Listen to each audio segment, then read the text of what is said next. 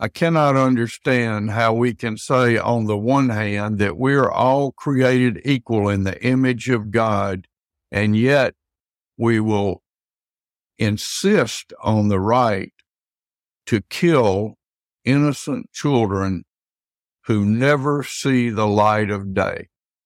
This is not right. It cannot be right. We must go to our prayer closets and pray for God to change the hearts of many people to turn away from this destruction of life in the name of protecting other life.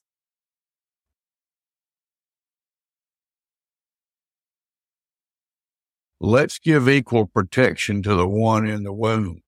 In fact, let's extend an even greater protection for one who cannot protect him or herself in any way.